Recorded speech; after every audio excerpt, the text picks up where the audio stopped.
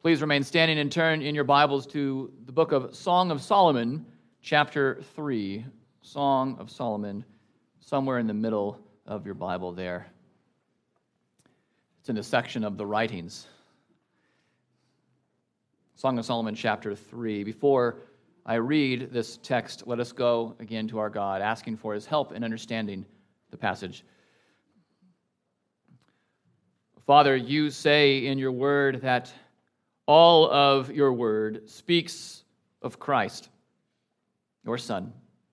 Help us to see him in this text very clearly, that we might worship you, Father, Son, and Holy Spirit, truly. In Jesus' name we pray. Amen. Song of Solomon, chapter 3. Hear now the word of God. On my bed by night I sought him whom my soul loves. I sought him, but found him not. I will rise now and go about the city, in the streets and in the squares. I will seek him whom my soul loves. I sought him, but found him not. The watchmen found me as they went about in the city. Have you seen him whom my soul loves? Scarcely had I passed them when I found him whom my soul loves. I held him, and would not let him go until I had brought him into my mother's house and into the chamber of her who conceived me. I adjure you, O daughters of Jerusalem, by the gazelles or the does of the field, that you not stir up or awaken love until it pleases. What is that coming up from the wilderness, like columns of smoke, perfumed with myrrh and frankincense, with all the fragrant powders of a merchant? Behold, it is a litter of Solomon. Around it are 60 mighty men, some of the mighty men of Israel, all of them wearing swords and expert in war, each with his sword at his thigh, against terror by night. King Solomon had made himself a carriage from the wood of Lebanon. He made its posts of silver, its back of gold, its seat of purple. Its interior was inlaid with love by the daughters of Jerusalem. Go out, O daughters of Zion, and look upon King Solomon with the crown with which his mother crowned him on the day of his wedding, on the day of the gladness of his heart. Thus far the reading of God's holy word, and may God add his blessing to the reading of his word. Thanks be to God. You may be seated.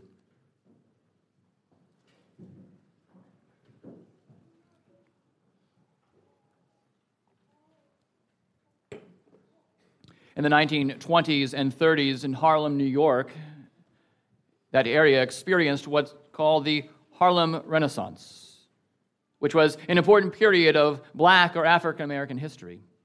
And during this period, many writers, artists, actors, celebrities emerged into the limelight.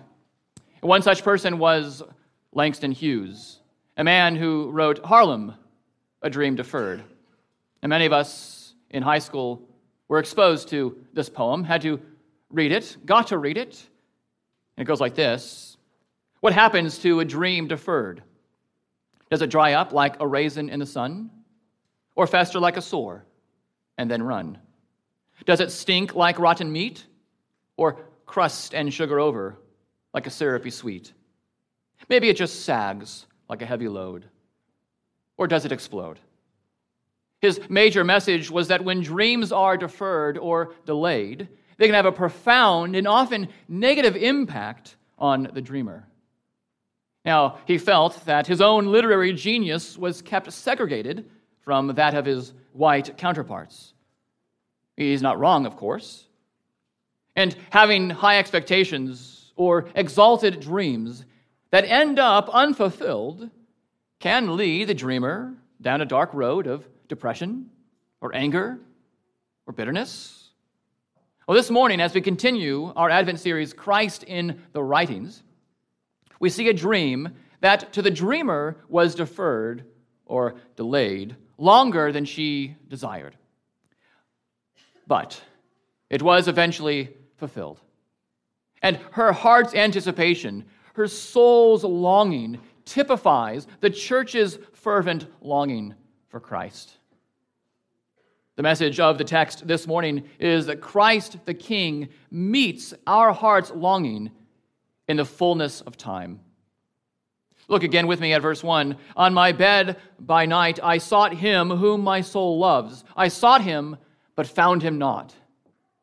As we jump into this book at chapter 3, it is helpful to have in the background what this book is about. It's about a man and a woman rejoicing in their marital relationship, which relationship points us to the relationship between Christ and the church.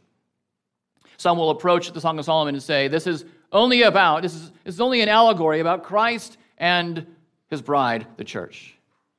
Others will say it's only about a man and a woman, and they got married, and the romance is beautiful.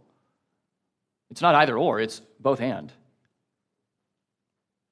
These are real historical people that God uses to speak of the greater marriage between Christ and his church. In chapter 1 of this book, the bride, whoever exactly she was concerned about her appearing and standing before King Solomon. And his words in that chapter gave her confidence to approach him. In chapter 2, a wall separated the bride from the king, but the king graciously invited her to come away with him. And now in chapter 3, she seeks him by night. She rises to find him. Before she finds him, she is stopped by the watchman. Eventually, she does find the king, takes him, and leads him to her mother's chambers. We see in these first 5 verses a theme of a search. The bride-to-be, her search. We see in the first 2 verses, this is a very steady search. So let's begin to examine the bride's search for her royal groom. I just read verse 1, and verse 2 says, I will rise now and go about the city, in the streets and in the squares. I will seek him whom my soul loves. I sought him, but found him not. So this bride finds herself in a position that resonates with many women today. Woman knows that God has created her, has designed her to be man's best friend, to be man's greatest companion, to be man's greatest help and support, encouragement. And as young ladies come of age, they keep their eyes peeled to see whom they might help, to see with whom they might have this intimate companionship, whom they might encourage. And for some, this search comes early and with relative ease. Perhaps this person is a childhood friend or a high school sweetheart, maybe a college cohort or a coworker, or maybe a church member. But for others, this search takes a lot of time, and even after much effort, yields very little, if any, fruit. Perhaps as she was growing up, she had very few friends, or all the good friends she had left her. Perhaps all the high school boys were jerks, a not uncommon reality. Perhaps she didn't attend college, or everyone at work is already married, or there are no church prospects. And perhaps she turns to other options. She goes to a different church, or she finds a respectable Christian dating app. In any case, many women know how important it is not to give up hope, to be content, but also, if that's the Lord's will, to have that hope fulfilled one day, to keep on searching, to keep on looking out for a possible guy that would be fit for marriage and worthy of a marriage with her, because she's, of course, not going to settle for just any man. And we're not told how this bride and Solomon meet exactly. But once they did, or soon thereafter, it is clear that she has been longing for the wedding day. The betrothal period is nice, but that's only to lead to a wedding and a long-lasting marriage. And she wants that life to begin sooner than later. And in this way, the bride pictures for us Israel's millennia in waiting for the Messiah. I hope you see that, because what is the Old Testament but the people of God's steady search for the long-awaited Messiah? You ask Eve when her serpent-crushing offspring would come, and perhaps she would tell you, well, it's in Abel, but then Abel was murdered. Perhaps she would tell you it's found in Seth. Seth was great, but not good enough. Would the Messiah be found then in Noah, whose name means rest? Perhaps this is the one who would bring rest to her and to the world? No. Or what about Abraham? The promise that he would be the father of many nations. Well, we know how he would sometimes mess things up. That he would be a father of faith, but he wouldn't be the one to give the faith. He wouldn't be the one to die for the people. What about Jacob? Jacob, the leader of the 12 tribes of Israel, the people of God in the Old Testament. No. You look closer, and maybe the Messiah is in the person of Joseph. You read Genesis 37 through 50, at least the way I read it, I don't see any noticeable sin that Joseph committed. Maybe he is a good picture of the Messiah. Maybe he is the Messiah.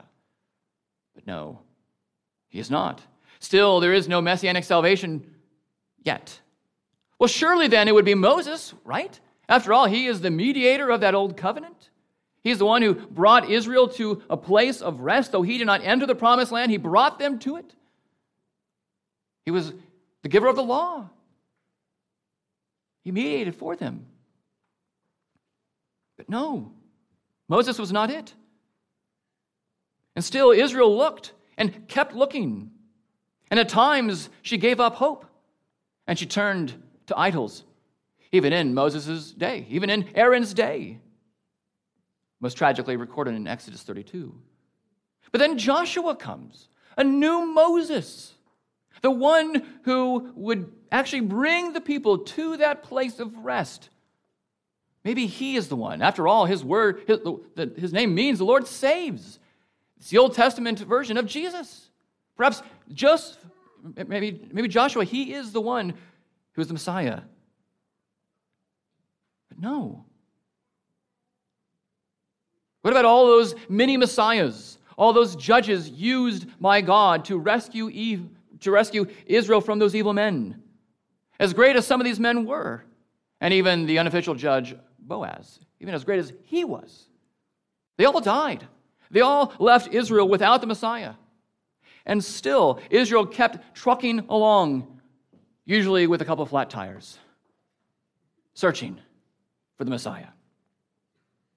And so you can imagine the joy in their hearts when King David came on the scene, can't you? Here we have, after that reign of King Saul, and in light of David's military success and his devotion to the Lord, here's a man after God's own heart. Surely King David would not fail God's people, right? But he did. Yes, he was faithful, but he was not the Messiah. Yes, he pointed to the Messiah, but he was not the Messiah. Although David wasn't the last of the kings, he was certainly the brightest royal star in the galaxy. And it seemed to be all downhill and dark from the point of his death. But through the prophets, the candle led the way in the valley of the shadow of death. Snatches of prophetic light would shine from this prophet or from that, even as Israel would face Assyrian domination and eventually Babylonian exile. There was enough hope to keep the searchlights on, projected outward. But when? When would this Messiah finally come on the scene? How long can Israel, the bride of God, hold on with hope in search for the royal groom? It's a steady search, but it has to be fulfilled sometime. And we see in the next verses 3 and 4 that this steady search is a satisfying search. The watchman found me as they went about in the city. Have you seen him whom my soul loves? Scarcely had I passed him when I found him whom my soul loves. I held him and would not let him go until I had brought him into my mother's house and into the chamber of her who conceived me. So here, the bride keeps looking and is stopped briefly by the watchman. Now, these watchmen were the official gatekeepers to make sure that there would be peace in the city. And they find her running about in the city at night, feverishly looking for her beloved. Where is he? Where can he be found? This is the one whom my soul loves. Where is he? She gets up. She does something about her restlessness. Previously, she was on her bed, restless, with her whole heart occupied by thoughts of her beloved. But she rises, does something about that restlessness, and she seeks him in the city. but she can't find him. She can't find the one whom her soul loves. And she's detained temporarily by the watchman. You remember that scene in Home Alone 2, Lost in New York? If you haven't seen that movie, it's a good movie. Not quite as good as the first one, but still good. You remember that scene when Mrs. McAllister is frantically searching for Kevin in the big city of New York. She walks down the streets, running down the streets, asking these passersby, have you seen this boy? Have you seen my son? And they don't give her the time of day. And then she sees two police officers in a police car. She wants help from them. And you might remember the police officer says, did you file a report? Yeah, well, then trust us. Okay. What would you do, she says. What would you do if you were in my spot? Probably the same thing that you're doing right now. But he was committed to this idea that she could not find him. He says that he was a needle in a haystack. It's a big city. You can't find him. Maybe we can find him. We have more resources, but you can't find him.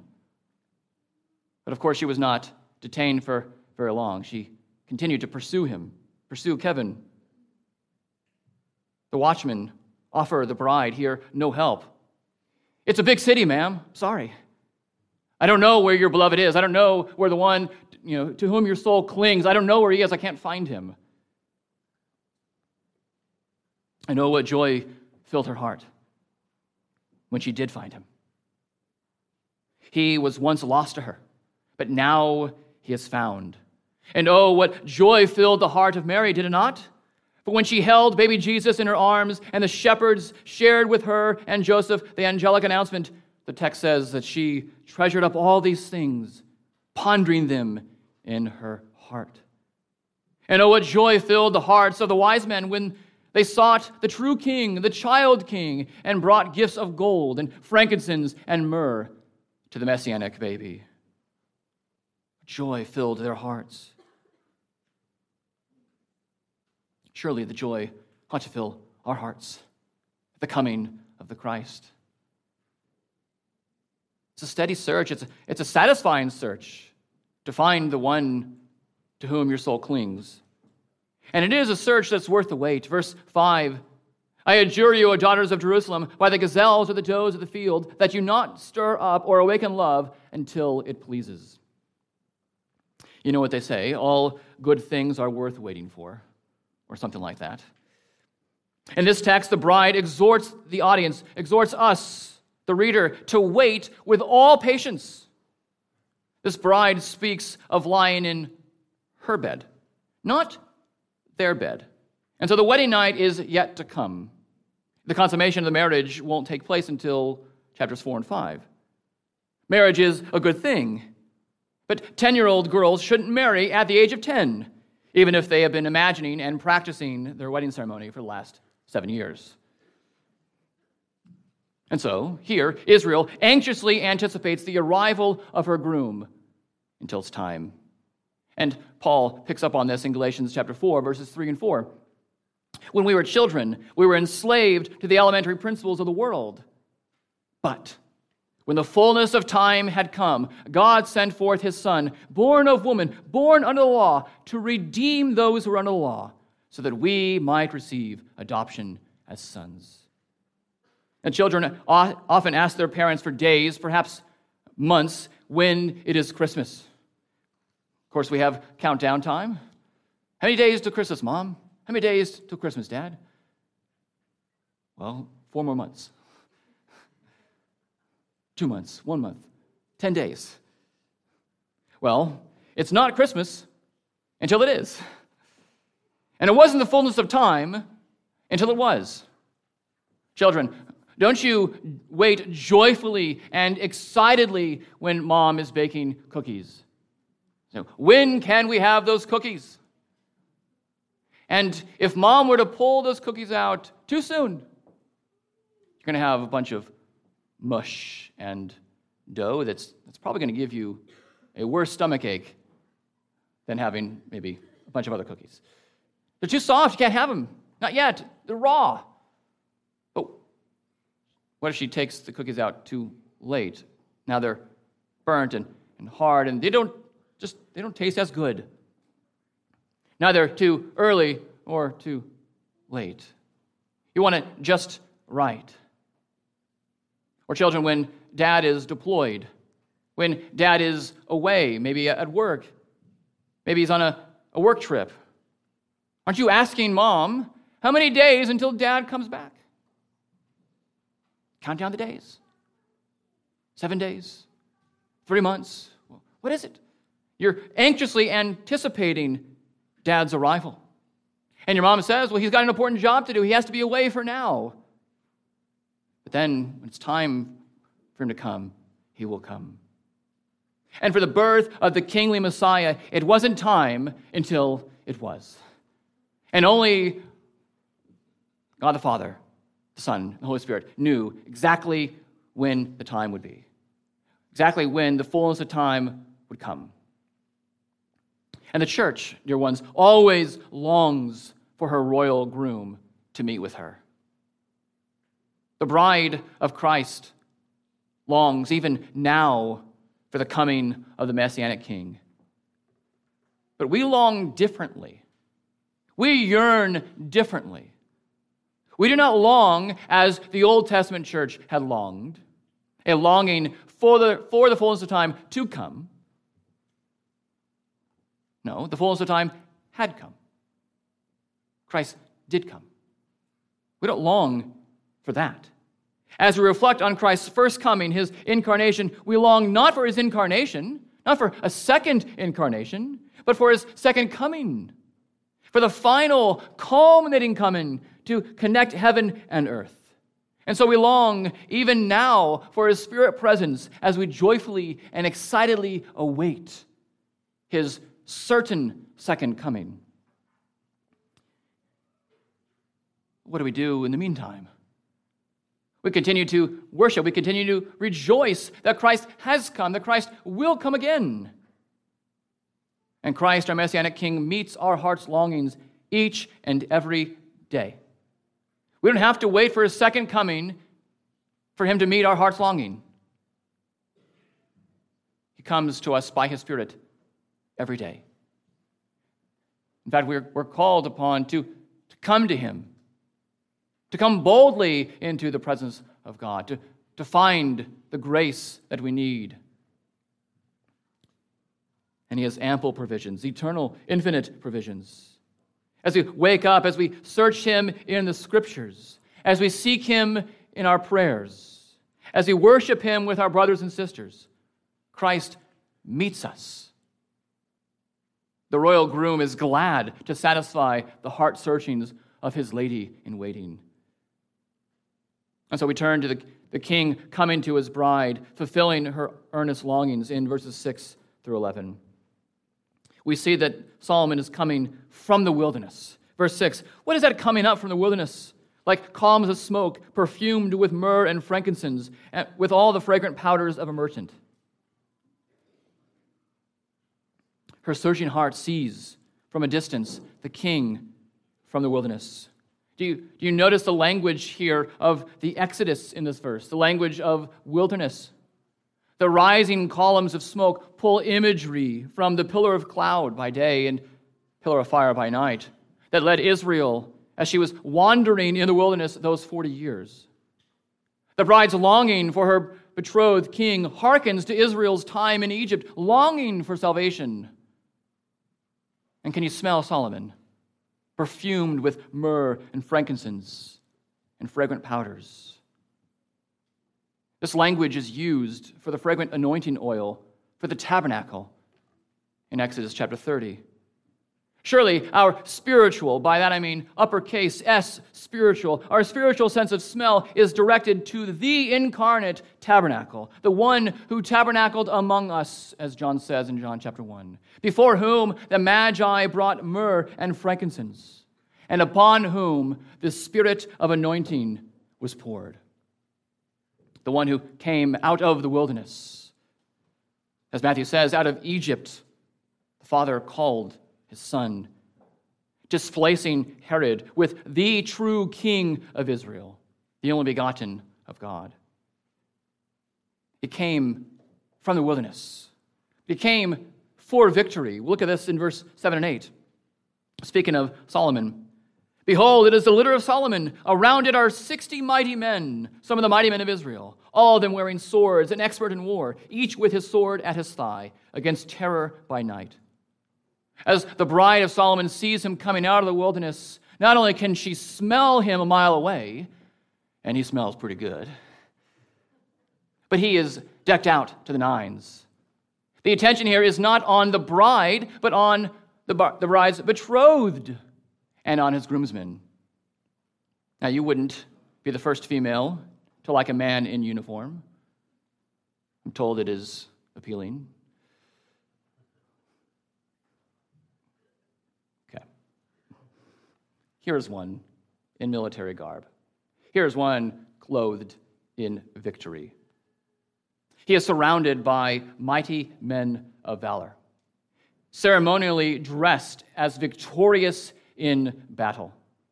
And so, what does this mean for the bride-to-be? It means that she need not fear the terror of the night, nor the arrow that flies by day, because her husband-to-be has got her firmly behind him under his shield. He is her protector, and she need not feel herself any longer to be a damsel in distress. She is safe because she is his. This bride looks at Solomon and sees what all women want in husbands. Husbands-to-be, or you who are husbands, I know sometimes it's hard to know what women want. But here, very clear answer. Women want godly protection. They want protection from physical harm, protection from spiritual harm. And you are to be the strong husband, provider, protector for her. That's one of the reasons God gave Adam to Eve. She supports him, and he protects her. Supposed to, anyways. And you who are beloved of the Lord, you who are joined to your husband, the Christ, as you look upon the Christ child this Advent season, you look to his protection and his victory that has been gained at the cross. He is victorious with his death. That means no longer does your sin get the better of you. That means no longer are you gripped by Satan. The power, the curse of your sin, the power of the kingdom of darkness has been broken because the King of light is victorious, and he demonstrated that victory on the cross. That's why he can say in John 16:33 to his disciples, in this world you will have tribulation, but I have overcome the world. He came from the wilderness. He came for victory. He came with love and beauty. Look again here now, verses 9 and 10. King Solomon made himself a carriage from the wood of Lebanon. He made its posts of silver, its back of gold, its seat of purple. Its interior was inlaid with love by the daughters of Jerusalem. And so we turn our eyes again briefly to the regal Solomon of beauty. As Solomon's men march toward his bride, he is carried upon a litter, the enclosed box-like vehicle on poles that are supported by the mighty men's broad shoulders. With columns of smoke in the background and coming out of the wilderness, our eyes should recall the blessed Ark of the Covenant that would be supported by golden poles and carried by an elite group of men worthy to transport it from place to place as Israel moved about. Solomon comes representing the love of God, the beauty of his majesty, and the blessed presence of Emmanuel, God with us. And in deeper and in enduring ways, the Son of God, the divine Ark of the Covenant, came to us, his long-expecting people, With love, he came for us. With love, he sought us. With love, he bought us by the precious blood of Christ. Now, every mama thinks that her son is her beautiful baby boy. I know my mom thought that. She gave me a song saying that. But Mary takes the cake here, doesn't she? For as she looked down at her nursing son, true and lasting love and beauty looked upward, didn't it? As he reached out his arms for his mama, he would one day stretch out his arms. With love, the beautiful Savior stretches out his arms on the cross for ugly sinners and turns them into beautiful saints. What love is this? He comes from the wilderness. He comes for victory. He comes with love and beauty. He comes for beholding. Verse 11, "Go out, O daughters of Zion, and look upon King Solomon with the crown with which his mother crowned him on the day of his wedding, on the day of the gladness of his heart." It is the king that is in focus here. It isn't the bride, which is, of course, so different from how things are run today, isn't it? It would be odd, wouldn't it, if it was the groom who walked down the aisle? Now, I know that I much preferred to look at my bride than that she look at me or that others look at me. But here, the picture is different. All of our eyes are on Solomon. And the bride tells us they should stay there.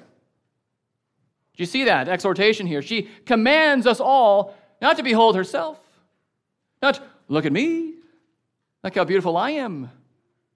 No, look at him. Behold him. Do you see the king coming? Do you see how decked out he is? Do you see how strong he is? Do you see how beautiful the king is? Do you see the love with which he comes? Do you see him? Look at him. Don't look at me. Look at him. Behold him. Gaze as long as you can upon King Solomon. Oh, how beautiful, how powerful, how mighty, how gracious, how loving he is. Look at him. Gaze at his glorious crown with which his mother has crowned him on his wedding day.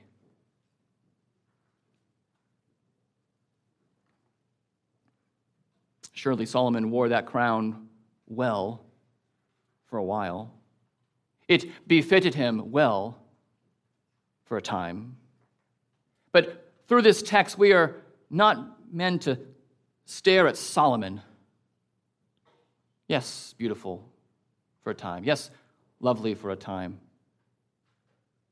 Of course, he did have many other wives and concubines, which makes us to look elsewhere. Surely he isn't the Messiah. We are meant to behold the great husband king, the Christ. When Mary delivered her baby boy into the world, she brought the king to earth. She ushered him into this land of thorns and thistles, where devils would threaten to undo us, where the prince of the air seemed to be reigning without a hitch. And 33 years later, he was to put on a crown that befitted him best, the crown of thorns, which was his crown of glory. And do not think that there are two separate crowns. They are the same. He even refers to the cross as his glory. The crown fit his beautiful head best because the Son of God came to this earth to earn for himself the bride, all the elect. And he would pry her out of the snares of sin and Satan only one way, and that is through the glory of the cross. As we look back at the incarnation with anticipation, the new, we are meant now to look forward to the wedding feast in the future, when the king comes to bring his bride home. Do you see? Yes, we are glad. Verse 11 doesn't direct us to our gladness, though.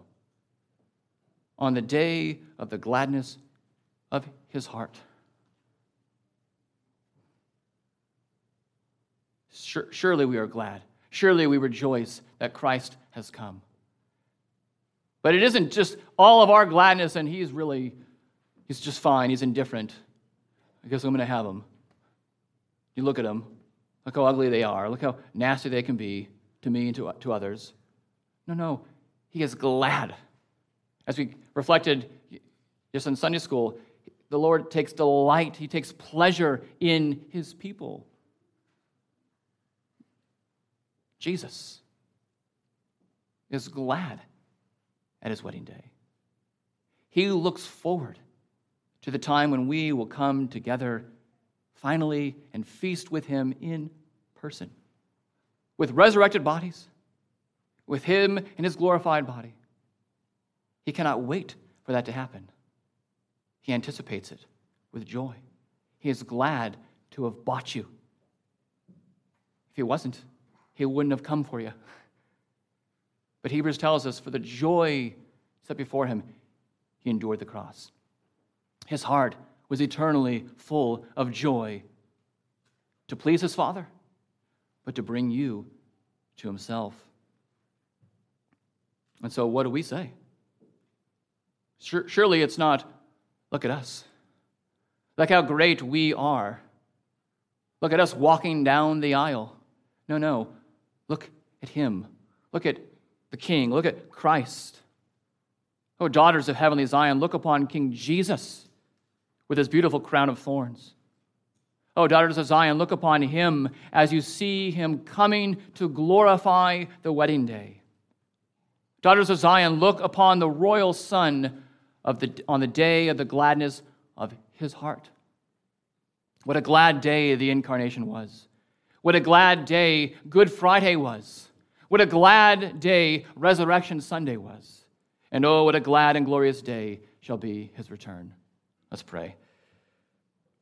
Our gracious God, we do thank you so very much for your goodness to us. We thank you for your gladness of heart for us. We thank you for the coming Christ, the one who has come and who will come again. O Lord, we do not deserve this salvation. We are joyful because of it. We thank you for the grace upon grace that you have given to us. We depend upon it even now. Amen.